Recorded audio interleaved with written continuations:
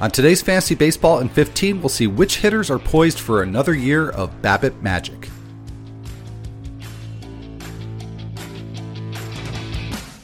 Like death and taxes, Dodger's gonna Dodger. I have not had 3 cold brews yet. It works great in a fantasy league. I'm just glad I am not at the dentist. Fantasy Baseball in 15 on The Athletic.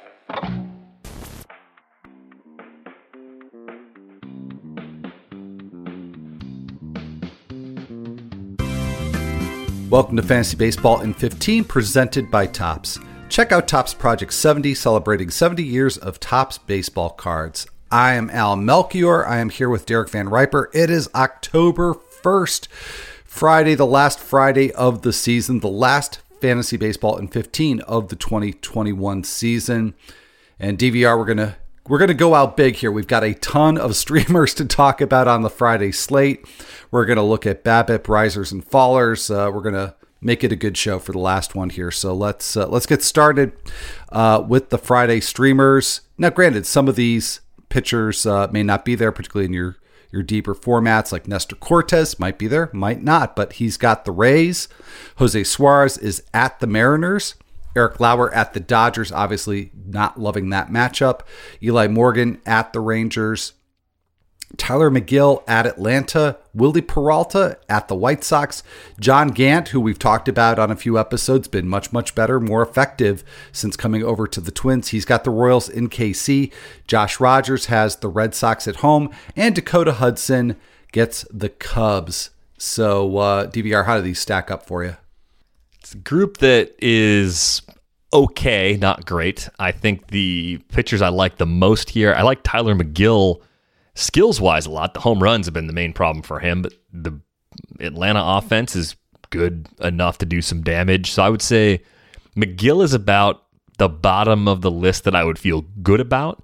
Doesn't mean he's the last one I would use. I would say McGill, Nestor Cortes, and Jose Suarez are kind of similar to me, where I'm comfortable enough with all of them. I think with Cortes, the Rays have secured their playoff seeding, so I think that makes me a little more confident in Cortes because the Rays might give some guys a day off, and it might be easier sledding for Cortes than it would have been had that not been the case for the Rays. So I think of that group, Cortes is the one I like the most. I understand why you'd want to throw Eli Morgan against the Rangers. I really don't want to do it. I just don't think I trust him from a skills perspective.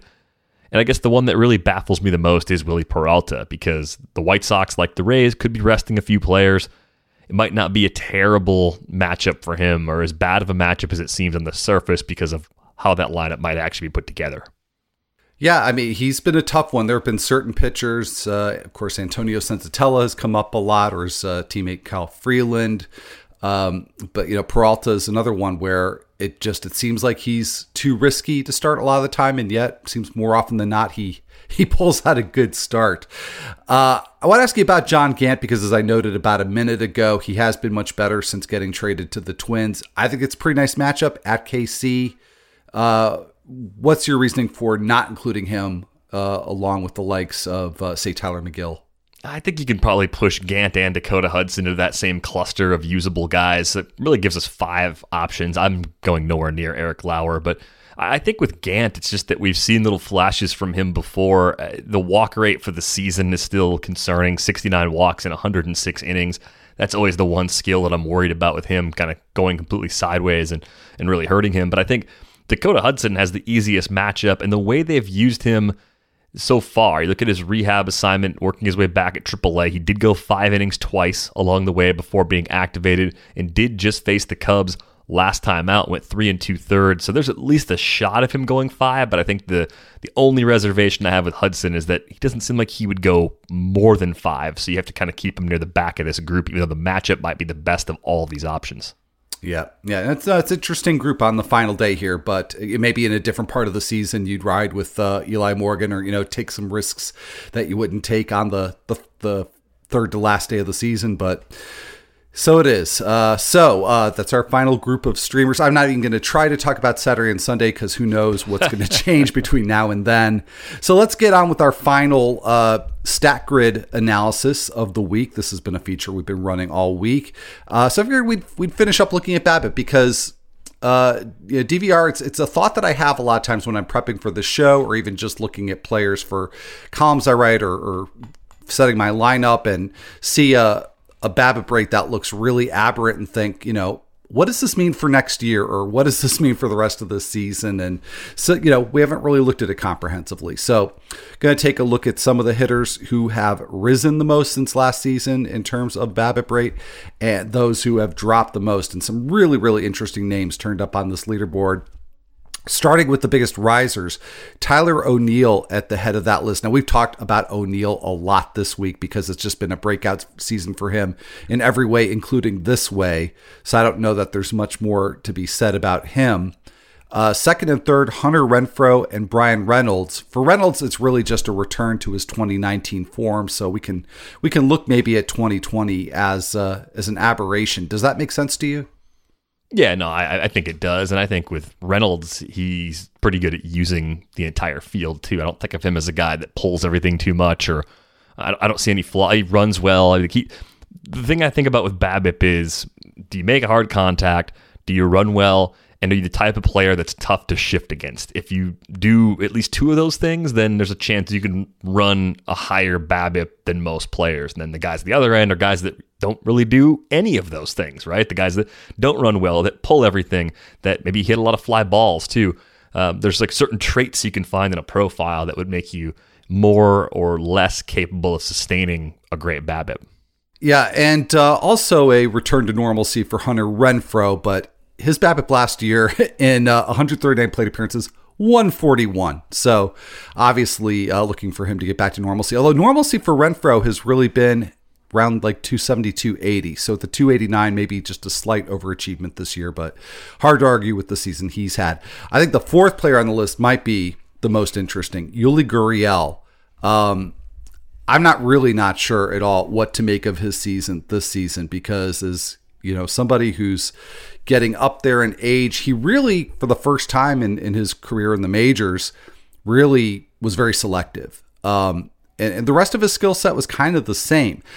And I tried to find a way to link that to the fact that he hit 333 on balls in play when he had been, pretty much an average hitter on balls in play in his previous 5 seasons. Couldn't find anything DVR. So it looks like a fluky BABIP, but you do have this skill growth on the other hand. So I don't know if you just would look for him to regress next year anyway, given his age and given that it's sort of an outlier in his profile, but do you see it differently? I think he could still be a 280-ish hitter, but I don't know if I see another 300 plus coming from him. It's so hard to hit 300 anyway. I know he puts a lot of balls in play, and he did a better job than ever of not swinging at pitches outside the strike zone, but he doesn't make an overwhelming amount of hard contacts. You have to wonder if the 41.1% we saw from him this year, if that's sustainable. Doesn't launch the ball consistently enough to have a good barrel rate. It seems like more flaws than skills that I can depend on. I think it's possible you end up drafting him just because he might be cheap. You might have a room full of skeptics, and as a result, you might get some good counting stats at an affordable price. But the 31 home runs we saw in 2019, clearly the year of the rabbit ball had an impact there. We haven't been close to that level of power output since then. So I see more of like a 15 homer guy whose second best category could be batting average, depending on where he fits into the lineup. There's a club option for 2022. If he stays in Houston, I think I like him more than if he goes somewhere else. Yeah, I think that's easy to agree with. If we just look at the rest of the top 10 really quickly here, Adam Frazier, number 5, really started out poorly with the Padres, but he's come around and of late hit just as well as he has, or as he did with the Pirates. And that's all just based on line drive rate. He's been a line drive hitter, but just really going extreme in a positive way in that regard. So he looks like a regression candidate to me. Next in line, Javier Baez, who's been a good BABIP hitter over his career, so that just looks like him finding his level again. Nicky Lopez, I know you have been a skeptic at times. He had 295 on grounders when a typical rate in the majors is like around 230. I don't know, even though Lopez has speed, I'm not sure that he can sustain that. Nick Castellanos, he's been a line drive hitter throughout his career. Kyle Schwarber, elevating his line drive rate this year, and Austin Riley hitting 340 on grounders. That looks fluky. So for all the improvements that Austin Riley made this year, I think he could be a batting average regressor in 2022. Yeah, I mean, I never looked at the profile and saw a future 300 hitter in the big leagues, but doesn't mean he can't hit 270 or 280. Like, that's still on the table, I think. He hits the ball hard. He doesn't strike out too much. He doesn't fit the runs well criteria, but I think when you hit the ball as hard as Riley can hit it, and it's not overwhelming pull, even though it's a little more of a pull-happy approach, I don't think he's just the guy that's going to pound the ball to the left side of the infield all the time. There's quite a bit to like here. I think most of the breakout is sustainable, but yes, the category that I would be least likely to expect from Riley again next year is that 302 average. So given the expectation of some regression there, but maybe not elsewhere, where do you see him falling among outfielders for next season? Probably, I would guess that the market's going to treat Austin Riley probably similar to the way that it has treated Michael Conforto in the past. You know, if you're looking at him as an outfielder, he's the guy that doesn't really steal many bases, might get you like 2 if he starts running, but he's only attempted 3 in his career, and he's never converted one successfully. So a non-stolen base contributor who has legit power and run production, and either a better than average or average batting average. Good player for sure. I think that puts him in the 75 to 90 range overall in terms of his ADP. That probably makes him about if I'm doing the counting right in my head, something like 17th, 20th outfielder, something in that range. Seems fair. I think he fits really well on a core that has plenty of speed early. Like, he's at the price, it's more likely that you're going to need some steals with that pick. So I kind of wonder if I'm just going to get shut out on Riley next year because of how my rosters are generally built. And that might be all right, because it's not all that often that you can get that much speed early on and build a roster early. That makes sense to take Riley when he'll likely go. Now, you mentioned Michael Conforto. He's on the other side of the ledger. He had the second biggest drop in terms of BABIP from last year to this year. I like him as a bounce back candidate next year because the power numbers in terms of barrel rate and exit velocity and flies and liners, that was roughly where it's been, maybe a slight decrease. So I could see myself with some Conforto next year. But number one is also, it's a player I associate with you, DVR, and that's Willie Castro. And not nearly as much power this year as last year, not as many line drives. So probably earning the top spot here, but what do you see for him next year, not only in terms of performance, but playing time? Oh man, I'm the Willie Castro guy. That's what I've become. Am I wrong? No, I like him. I think I tend to believe in a few of the Tigers' young infielders. I know Ian Kahn likes Castro a good bit too. I'm surprised he didn't do more with the opportunity this season. I wonder how much of it was last year not being long enough for teams to adjust and kind of get those numbers into a more reasonable sort of level. I think he's more of an AL only guy initially and kind of a watch list player for deep mixed leagues. Playing time could be an issue because things are a tick crowded there. I'm with you on that Michael Conforto bounce back, by the way. Don't know if it's going to happen in New York. I wonder if they'll give him a qualifying offer and if he might just bet on himself for a year to go back into free agency and mash in a familiar environment, or if he's going to want to move on and try and go to a more hitter-friendly ballpark. But regardless of whether he stays in New York or not, I think Conforto and where he is likely to go in drafts is among the reasons why I'm not necessarily tripping over myself to take Austin Riley at that inflated price.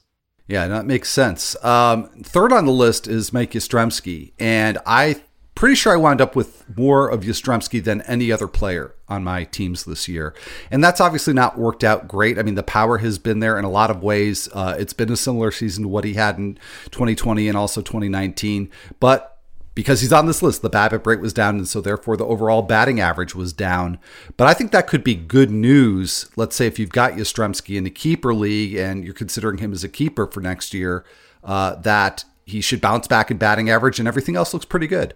Right. I think that all makes sense to me. I think the role is still that of a big side platoon guy, and I think even if he did occasionally play more against lefties, the Giants maximize their 26-man roster in a way that no one really maxes out playing time. So that does put a cap on his counting stats. The per-game production should be better next year from Yastrzemski, but at the same time, you got to be careful with him in more shallow mixed leagues because for every 6 games on the schedule, he may get 2 of those games off.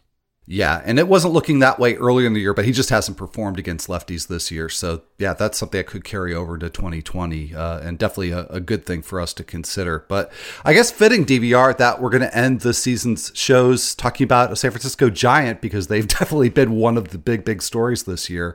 But it's been an absolute pleasure doing these shows with you and Michael Beller, and wish you the best of luck on your final week. I wish everybody out there the best of luck as you wrap up your seasons.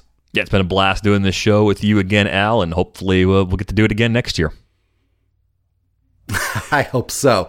But it's a bit of a wait, so I just hope everybody has a good rest of the season and a good off season. And thank you all so much for tuning in this year.